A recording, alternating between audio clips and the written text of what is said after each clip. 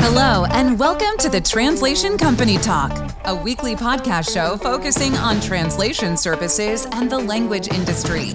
The Translation Company Talk covers topics of interest for professionals engaged in the business of translation, localization, transcription, interpreting, and language technology. The Translation Company Talk is sponsored by Hybrid Links. Your host is Sultan Ghaznawi with today's episode. Hello and welcome to today's episode. The past 2 years has been a roller coaster for people working and learning as we traditionally knew. While e-learning has been on the rise since early 2000s, the pandemic was the fuel it needed to proliferate and become an essential part of education both in academia and the corporate world. Delivering education through this medium is a challenge to begin with. Delivering it to foreign students is even more complex. To talk about e-learning localization and what to expect in this area in 2022, I have invited Kristen Gutierrez to share her thoughts and experiences with us today. Kristen Gutierrez is an accomplished localization industry leader. She is Vice President of Sales at United Language Group or ULG, where she helps clients improve the net business outcomes of globalization efforts. For the past 16 years, she has worked for companies including the former SDL, which is now RWS, Lionbridge, and Translations.com. Kristen also worked at NetApp, supporting the globalization and content strategy team. While at NetApp, she led the communications strategy that supports their executive communications all the way to CEO staff, including innovation programs, key deliverables, and industry presence. Additionally, for the past few years, Kristen has held various leadership and support roles within Women in Localization. Currently, she is Program Director of Women in Localization's media channel and host of Ask the Expert YouTube series. In 2021, she co-founded Toddlers Plus Translation. Kristen resides in Long Beach, California with her husband and two small kiddos, Gibson, who's 3, and Jack, 1-year-old. Welcome to the Translation Company Talk, Kristen. Thank you. Thank you for having me. So nice to meet you and see you here. I'm so happy that you made it. Please tell us a few words about yourself and what you do these days. Right. So I am a vice president of sales for United Language Group. I've been in the language services industry for almost 17 years. Honestly, I stumbled into it because I was working retail right out of college and I just desperately needed a job. So I ended up at SDL as inside sales, and my career literally just took an amazing path ever since then. I've met obviously incredible people along the way. I've had some of the best mentors in the industry. And I've also done a stint on the client side working at NetApp inside their globalization department. So I always say, I don't just talk the talk, now I walk the walk. Wow. So I'm interested to learn more about how you started up in this industry. You mentioned that you stumbled. Was it by chance, by design, or when you found it, did it really caught you by surprise? So the truth is, because I do this series for Women in Localization, Ask the Expert, right? A lot of people, and I'd be interested in what your path is too, but like people went to Monterey Institute, people studied linguistics, people had a huge passion for language and culture. I needed a job, right?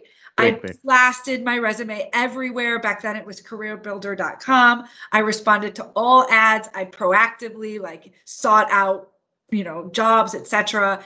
And SDL came knocking. They were in the middle of their Trados acquisition. So 2005 is a long time ago. And I'll never forget because I started talking to them whenever. And then I eventually threw the paperwork out because the thing stalled. They finally hired me in August and they had told me, we're so sorry for the delay. Like we were going through this very large acquisition. So I fell in love with the people at very young age because SDL is headquartered in the UK. I got to travel internationally. And then I got promoted at SDL to manage all of inside sales. So I was traveling every quarter to the UK. And so to be 25, that's pretty fun to, my parents are like, what do you do?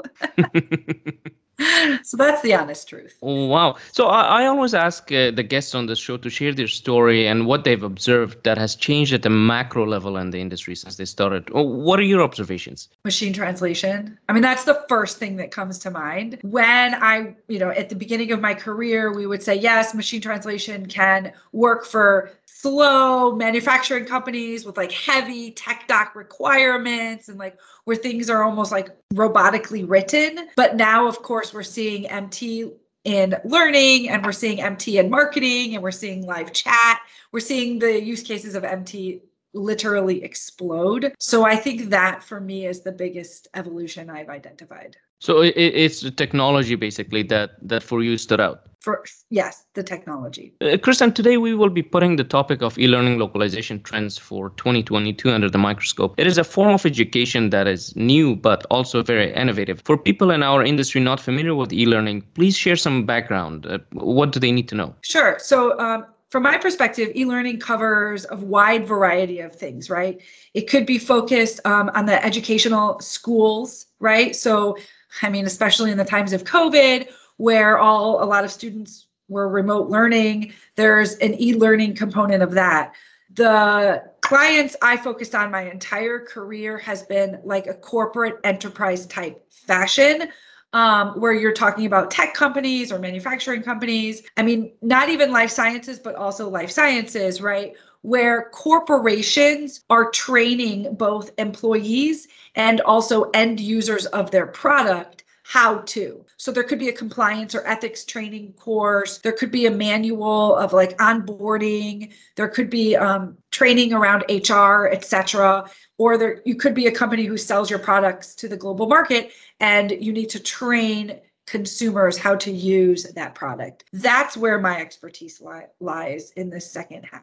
So where are things today? Give me a picture of where e-learning localization stands today. Yeah. What drove this segment of education to become sizable? It was already a growing area for companies, but the pandemic has just full throttled e-learning forward.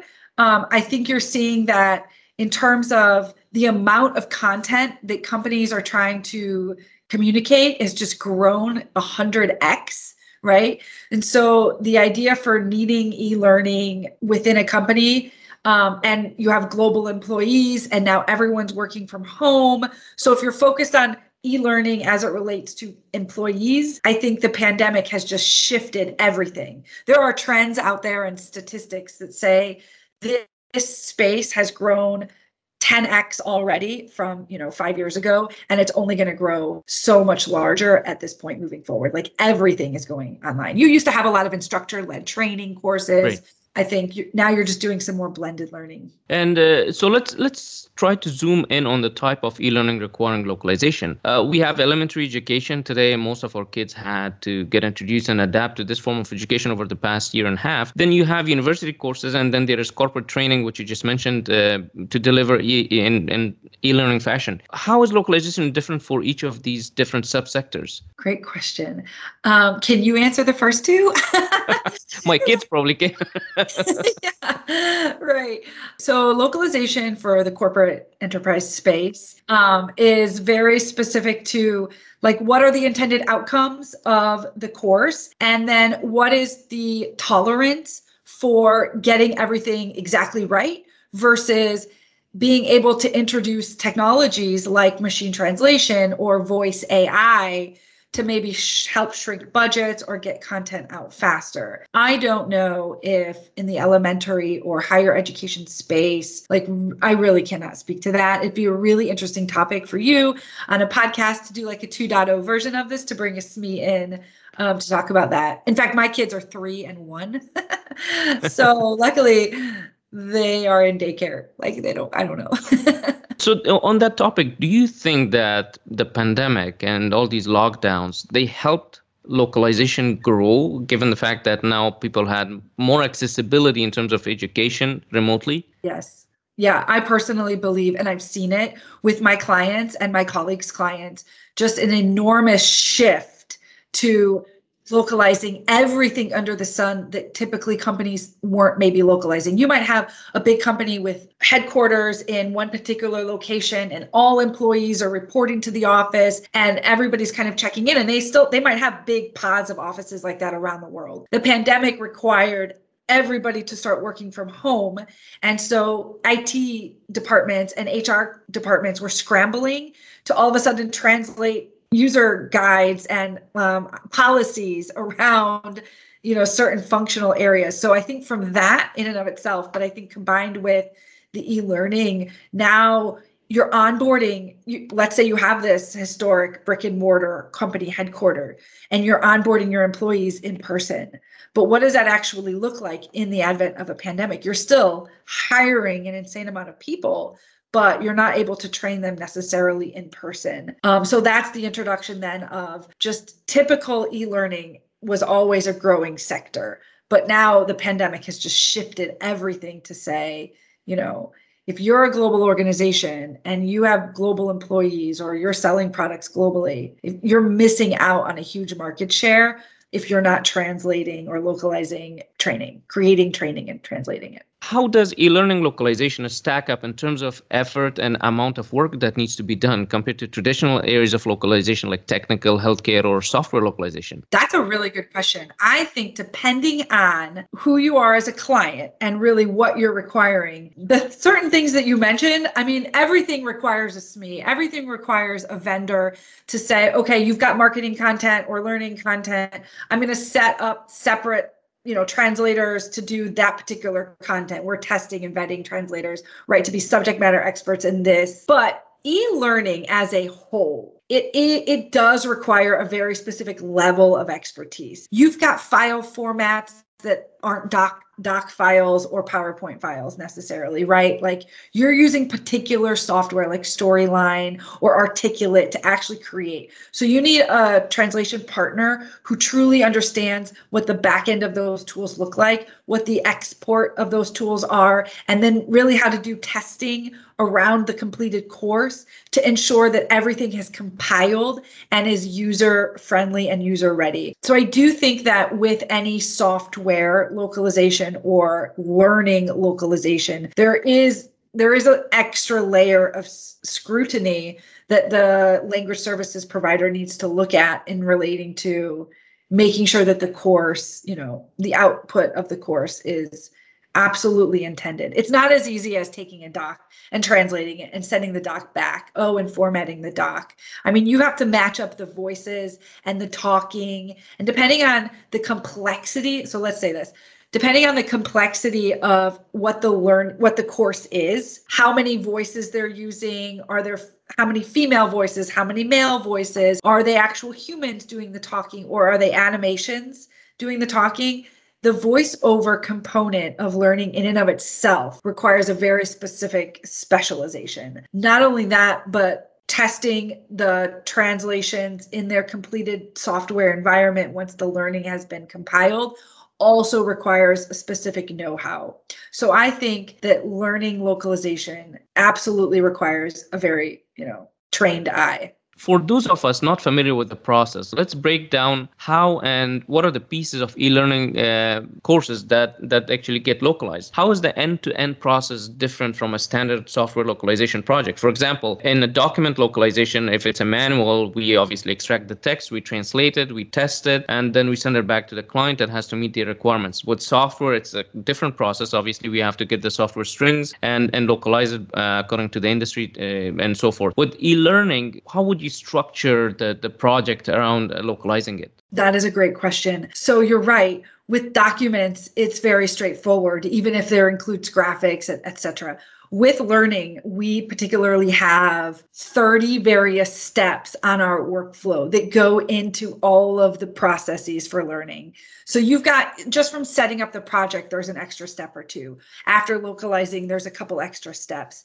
And that's, of course, including any glossaries, that are inherent to a standard best practice. But then you've got to, like software localization, since you mentioned it, you've got various testing components that are compiled back into the learning, but you also have the added layer of voice. So the question is, are you using human voice or AI voice? And no matter what the answer is, there's various steps along the process to compile the voice and the entire course with the translations back. You really want to make sure that you're working with an engineer on the background. With United Language Group, as an example, we have very specific training engineers and subject matter experts specific to just doing learning. So anytime we're translating a document, there might be one project manager and then a various bunch of people behind the scenes interfacing, but one project manager interfacing with the client. For a learning program, you might have 2 or 3 or 4 people actually interfacing with the client at various steps of the process, just because of the intricacy and the nature of and the complexity of the learning program. So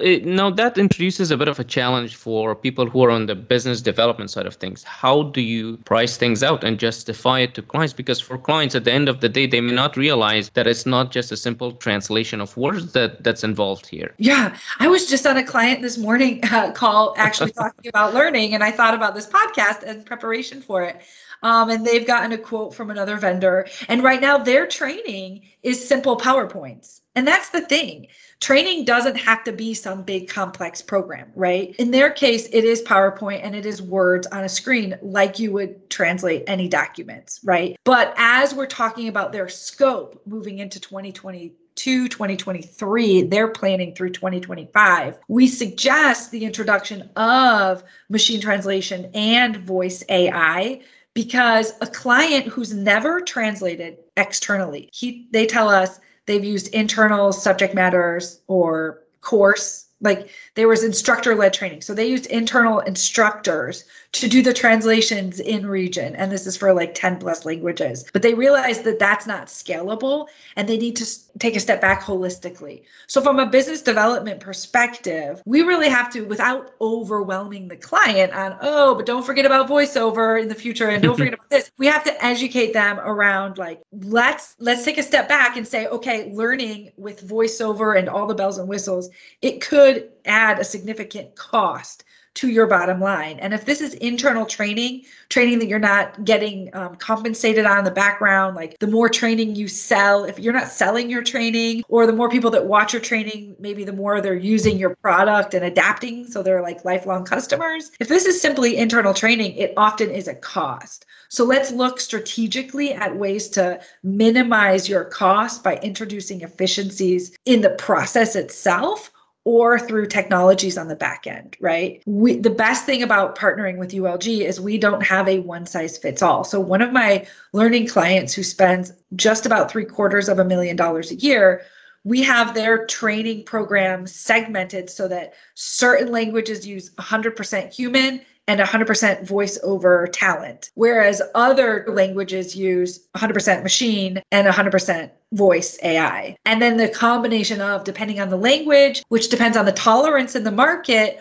which depends on what their subject matter experts have given feedback on. So we go through a very rigorous process to test and vet the outcomes of and the intentions of the content. So from a business development perspective, like, walk the client through a process and demonstrate that you have a methodology. And then that will like remove the intimidation of, oh my goodness, is this going to cost $100,000 or $1 million? When no, like, let's look at what a best fit scenario is for you and your learning. I think that's what the biggest trend in 2022 is. And it comes down to the client maturity levels as well. There are some clients who have been doing e-learning localization for years, whilst there are some other ones who were just forced into it because of the pandemic. Where does an organization like ULG stand in terms of providing that advice and research? I think because ULG in particular, we have an operational division. The bread and butter of what they've always done is learning localization. So we can confidently go to any client or prospect and say, we've been there. We've been there through all the things. We've used all the technologies that you might be considering. We have a lot of best practices, and we failed forward with a lot of clients to figure out for them what the best case is. So the value add that ULG brings to the table is rooted experience in learning with subject matter experts like engineers and program managers who are willing to come to introductory calls and help set the stage for, okay, like, let's look at your files. Let's not just talk, generalities, like, let's look at the specifics and then put a plan in place that's best for your particular content. Kristen, let's scope this a bit further. Who are the key players for e-learning? In other words, who buys e-learning localization from us? Yeah, who are the clients? Exactly. Like which industries and which types of clients need this? Sure. Good question. I think it runs the gamut, right?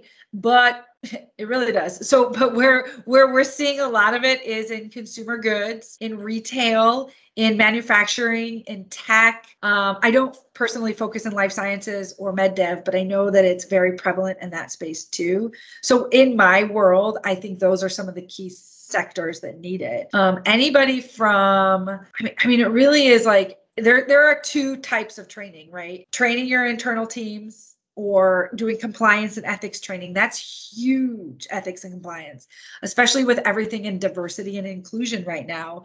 There are companies who create ethics and compliance training specifically that then sell it to corporations who then train their employees. And then there's corporations who bring in experts to build and create their own ethics and compliance training to serve their audience, their employees. But there's also other training, like we mentioned, onboarding with HR, et cetera. So I think within any organization, well, I think generally speaking in the industry, it's a lot of like big sector type companies. But then I think also in the companies, there's lots of different pockets. I'm working with one organization that's a manufacturing company that just has, like all manufacturing companies, they're very large and widespread, right? So we've identified to date at least 3 pockets, independent pockets that all sell learning or education services to their employees in some fashion. It's fascinating, right? One of the departments sells it, profits from it externally. And so that's the thing. If you're selling your training and making a profit on it, you can build in the costs for localization to your profit, right? You can partner with a vendor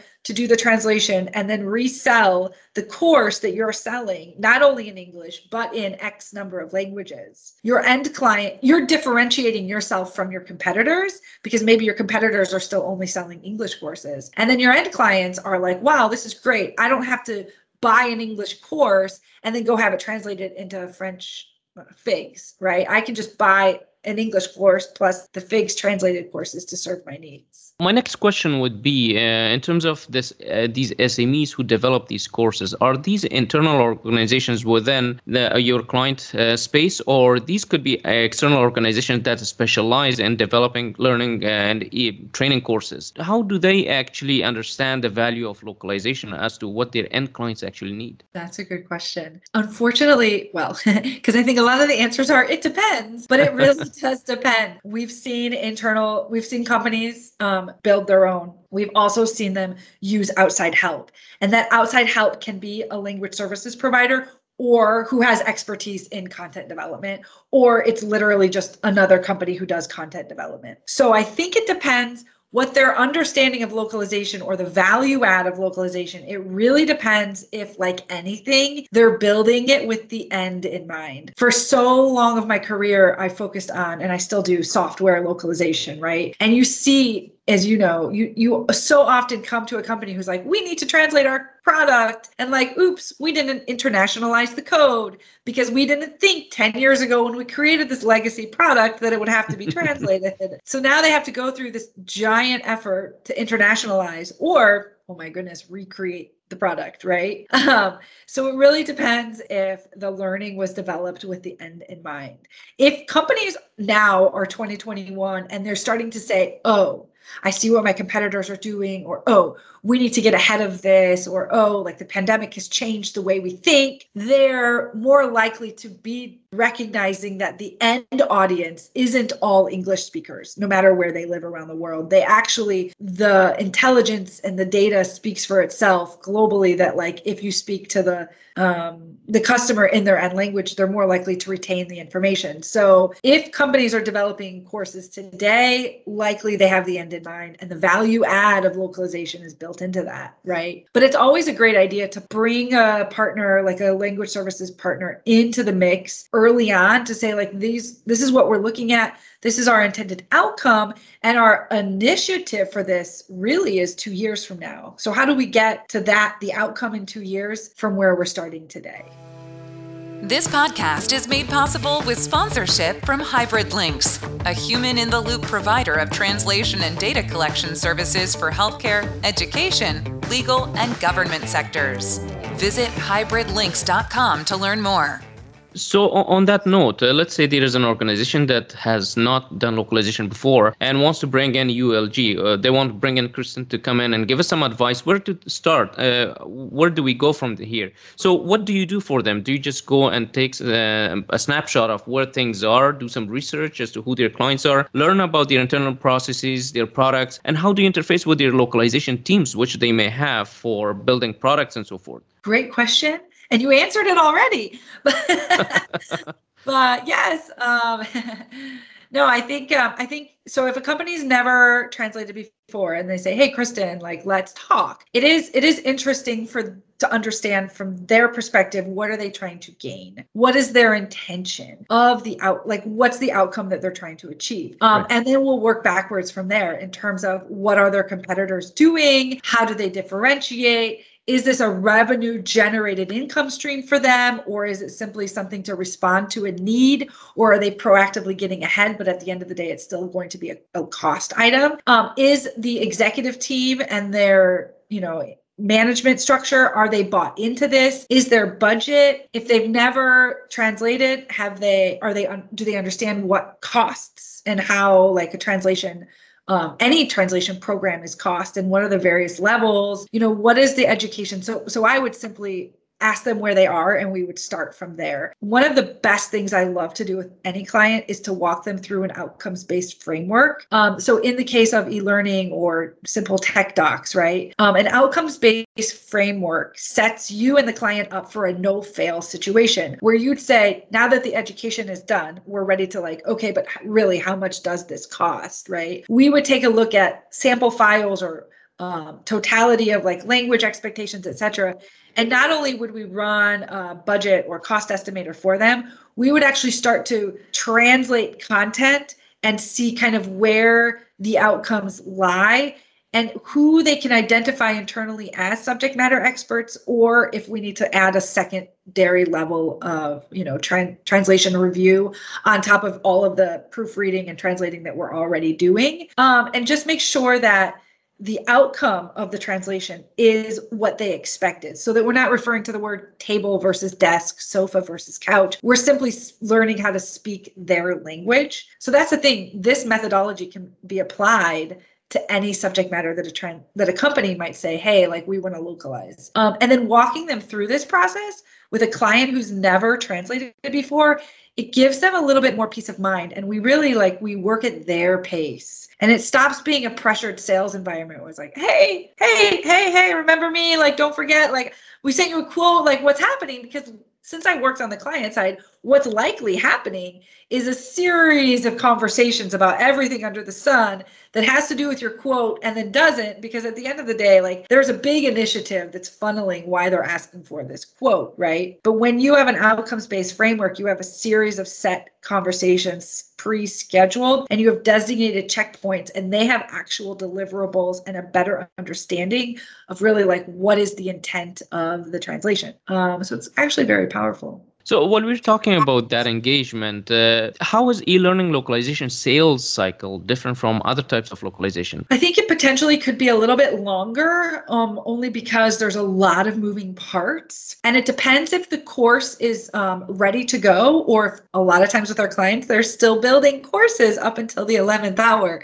So we could do pseudo localization, which is also very common in software localization, where you're plug and playing dummy text into the strings or into the content that they're reloading into their software that's building the e-learning course, to make sure that, if they're using an industry standard tool like Storyline and Articulate, it'll be great. But at least then they can see how the text might expand or contract based on the particular language that they're translating into. So the pseudo localization might be something that's helpful for them up front. And then also the voiceover component of e-learning in particular just adds time, right? If you're looking at machine translation or voice AI, we also recommend an outcomes-based framework. A client just said to me today, I like the sound of robotic voices, but I cannot and I actually agree with him. I cannot tell you how many times clients, they want if it's a machine, they still want it to sound like a human. They want the inflection of the tone. And then they have a particular, like, I don't like that female voice. I don't like that male voice, right? So there happens to be a process that's added to e-learning because of,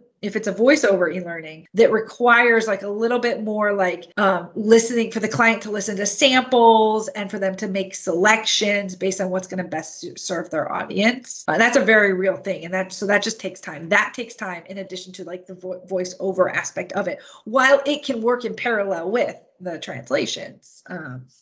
Everything just adds time. So let's dig a little bit deeper on that.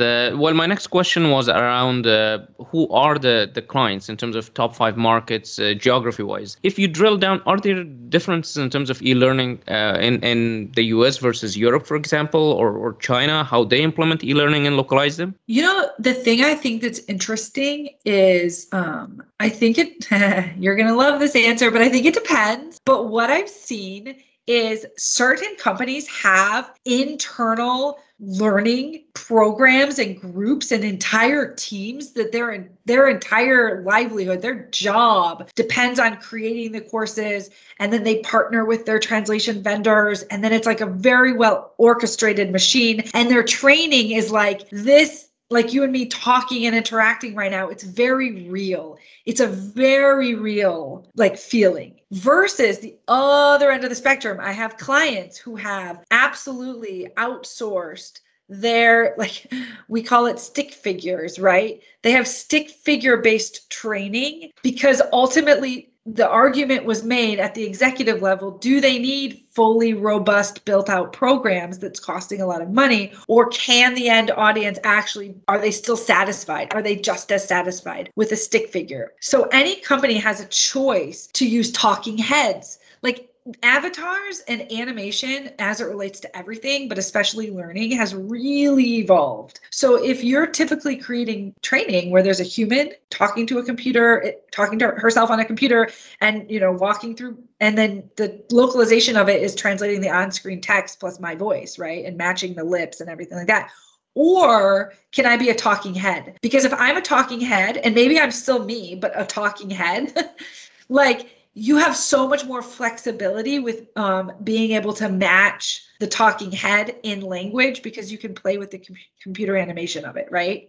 So I really think it depends on what the outcome is. But that's the great thing. We've seen it all and we have expertise with all. So we can really help a client identify like what might be their best fit and then kind of test some things out in that framework. Kristen, let's talk about trends. You mentioned about how things are now and we got an education and e-learning now. Do you think the demand for education is on the rise? Will it result in higher demand for virtual education? I think so. Yes. I think everybody wants to continue to learn. And I think it's been established that training people, what I think is happening is smaller segments. So it's not just like a huge 1 hour training that you have to sit through. It's like bite-sized micro learnings. So it's 5-minute videos because our attention, the problem is we want to keep learning, but our attention span is like null. Shrinking. So how can you take a podcast? That's why we created the Ask the Expert series and created just like 3-minute videos from it. We too record a longer video, and then the team is actually going to create, Women in Localization, the media channel is going to create a podcast based on the audio. Because the other thing with with learning in general is, are you sitting in front of a computer? Do I have to be captured and captive behind my computer to learn and digest? Or can some of the stuff be delivered on podcast form? And can I go on a walk or do some other things where I'm still engaged and learning, but like at the same time, like not just sitting around? So I think the biggest trend is creating, instead of like 45-minute trainings, it's creating these bite-sized micro learnings.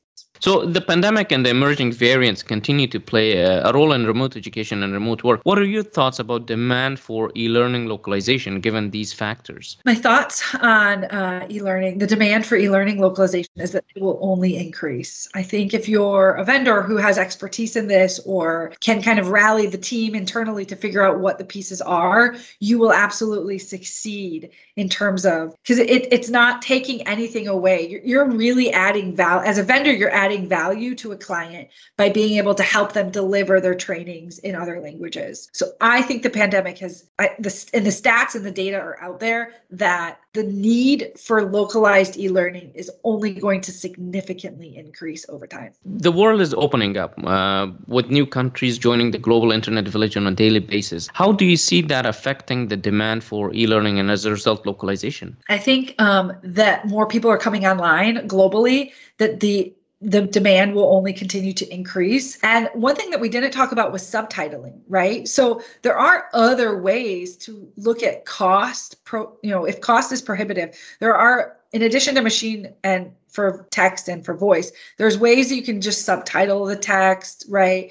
That requires a learner to actually be engaged and reading. But how do you go from translating into 5 languages to 100 without spending X hundreds of thousands or millions of dollars? So you really have to start looking at creative ways. And that's why I think there's a real need and a time and a place for that stick figure based training, because it's like, how am I going to digest and absorb the training as like a user of it? And then what's my attention span? And then are you speaking to me in my language? These are all factors in like being able to communicate to the world at large. And working with a partner like United Language Group, who really says, okay, right, if you need 100 languages, we're probably going to want to look at this. If you need 3 languages and you're selling this to customers, we're probably going to want to look at that. So on the same token, we have new and emerging technologies that may present opportunities for virtual education that we may not have imagined before. A case in point, the metaverse and blockchain. How do you see e-learning localization evolve in that sense next year? Ooh, good question. Yeah, I think it's through technology. I really think the evolution of e-learning is through technology. And there are different channels now popping up, right? We've got before there was just video, and now you've got all these other gamification and so forth.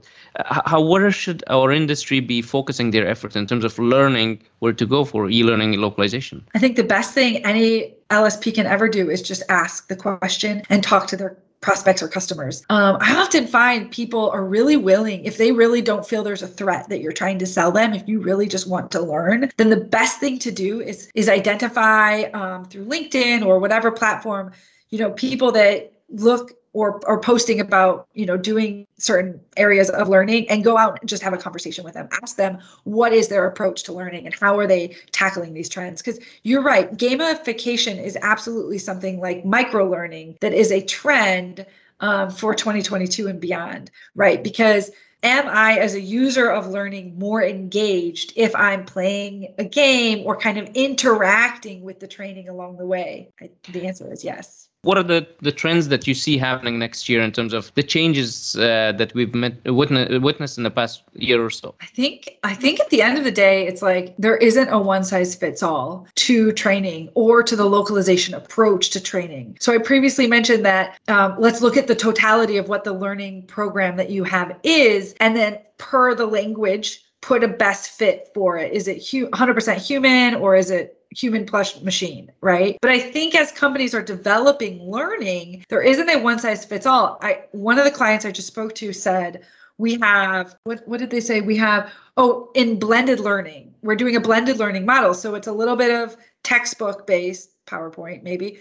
It's a little bit of video, and then it's a little bit of like conferencing, like workshop kind of a thing, right? So we'll have a platform where people will log in and they'll engage with each other. So I think that's where the trends are going, is that companies creating learning it doesn't all look the same anymore. It's not in a box, right? There's gamification, there's micro learning, but then there's all like the blended learning. It's like, what is my audience? How is my audience best going to learn? Let's do that. So for those organizations that are on the edge, whether to offer e-learning beyond their English or common language markets, what do you tell them? What is the business case for them to ask their executives to sponsor more markets in 2022? So I say, if you talk to a man in his language, he understands. That goes to a head. If you talk to a man if you talk to a man in a language he understands, that goes to his head. If you talk to him in his language, that goes to his heart. So Nelson Mandela said that. And I think that justifies the need for training in language. Truly, I happen to speak English as my first language, but if I didn't, or if you were requiring me to learn something in Spanish, for example, I would understand or comprehend what I needed to know in order to pass the course, or, tell my manager, yeah, I did the thing and I checked the box. But truly, if you're doing scenarios that relate to me, or if you're speaking to me in the language that I prefer to speak, then I'm really going to understand it. And I'm going to go off and probably tell my spouse or my colleagues something cool that I learned from this training. How many times have you done that, right? Like regurgitated something. And that's often because it resonated with you. And the easiest way to resonate with somebody is to speak to them in their own language. As you described, e-learning localization is not a cut and paste cookie cutter translation project. What should e-learning and education organizations know about partnering with the right localization provider for this medium of delivery? Absolutely. Great question. Really, that your partner, you really need a partner who isn't going to just slap some translations together and send them back, right? One of my clients said, the thing that makes ULG so special is it really feels like an intimate team working on the projects every single time. So being any LSP, small or large, like the idea that consistency of translations, like that's assumed, right? We're in business, we retain our clients, we know how to translate things consistently for you. But to give a client the feel that you know who your main point of contact is, if you're talking sales or something related to your actual project. I mean, you've got these key points of contact, but you really feel that there's a team behind the scenes, like supporting your needs. I mean, I think that goes with any content type, right? How do you make your clients feel, and how reactive are you to solving their problems, and how proactive are you to trying to address needs that they might know they have? Well, what are some of the byproducts of e-learning localization that presents opportunities for our industry, the localization industry? For example, I can think of multimedia localization. You mentioned subtitling earlier. Summarization is another one, and some upstream activities. What are your thoughts and advice? At the end of the day, like a byproduct of your learning localization could be the same as the byproduct of other things that you're translating, right? So you'll have a collective translation memory, you'll have glossaries, you'll have, if you're using machine to translate, you'll be adding to your machine library to make it smarter and more consistent over time. So you're really building up assets. I really think machine translation is a huge trend. It's an evolution of a trend for our industry as a whole, but especially for content types that historically would have never looked at using machine, right? We talked about that at the beginning, where historically tech docs, very plain Jane written content could be applied using a machine. Now, this whole entire conversation could literally be transcribed with the click of a button, right? Right. So the machine aspect of you doing training, the idea that, again, depending on your end audience, but that it's good enough and that you can train your engine. So ULG uses a curated machine. We're curating a machine based on your particular content that we've translated over the course of time, or based on dictionaries and glossaries that we've built or have access to, right? But more importantly, we're making your engine smarter and smarter and smarter for you and your content type. And we're retraining the engine. And then we're doing a level of translation and edit on top of the machine, or a standard practice for our industry would be a post edit on the machine. Or you obviously can just leave the machine as is. But as it relates to learning, a translate edit on top of a curated machine, or a post edit on top of a curated machine actually gets very favorable results based on the outcome-based framework or methodologies I've done with my clients. It's not a one size fits all, nothing is, right? But I think the biggest byproduct of learning would be, applying a machine translation to it and then letting that engine become smarter over time. And now you're able to tackle this huge mountain of learning that you have, all these PowerPoint decks and the various courses that you've created, because you're able to apply a machine and intelligently translate it after the fact and then feed all of that back into the machine. So it's a constant cycle. As we reach the end of this interview, Kristen, please share some words of advice, some words of wisdom with our colleagues in the industry. What would you like to tell them? That e-learning localization is exciting. It's not something to be intimidated by. There are a lot of moving parts, and there are items for consideration Do you want human voiceover or machine voiceover? Do you want human translation or machine translation? I really think that if you're selling localization or if you're buying localization, the best approach would be to look at an outcomes-based framework and let the outcomes of the data, do some test translations, run it through a process, let the outcomes speak for itself. You identify some internal employees or resources who speak those other languages, or have your vendor partner, put an extra layer of review on top of all of it, and then look at what the outcomes are, test a machine, and really approach e-learning localization from a perspective of knowledge rather than like, I'm just throwing all of this over the wall and I need it translated yesterday. Help.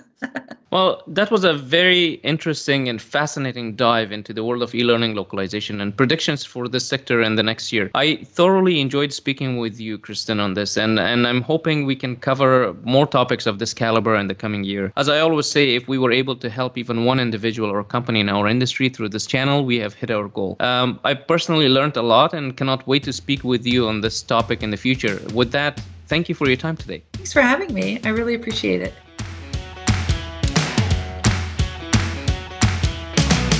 Localization is a support industry for so many other industries. While traditionally localization has been a function of language and predominantly translation dependent, new and innovative solutions in other industries has propelled localization to power more than translation of text. E-learning is a great example, a success story if you will, and since we are talking about trends for next year, localization will be in higher demand to provide remote education. As you heard, the pandemic and frequent variant scares continue to push people back into their home-based work environments. Human resources, corporate policies, sales, marketing, technical, and many other types of training programs will be delivered virtually. Given the ease that allows central organizations to reach out to their periphery, will make localization even more compelling to train staff in foreign jurisdictions. I believe 2022 will be a great year for e-learning localization. Thank you for listening. This was a fun and quite frankly a very interesting interview for me. I'm sure we all learned something, and armed with the right information we can start a fresh year. I want to thank you for listening to the Translation Company Talk throughout this year and for your support and advice to make it better. I promise you that 2022 is going to be as interesting and probably more fun. Our industry is a good place to be in. Don't forget to subscribe to the Translation Company Talk podcast on Apple Podcasts, iTunes, Google Podcasts, Spotify, or your platform of choice. Give us a thumbs up or a 5-star rating wherever you're listening. Keep sending those comments and constructive feedback to make this podcast better, and suggest topics or guests that you may want to cover on this podcast. Until next time. Thank you for listening. Make sure to subscribe and stay tuned for our next episode.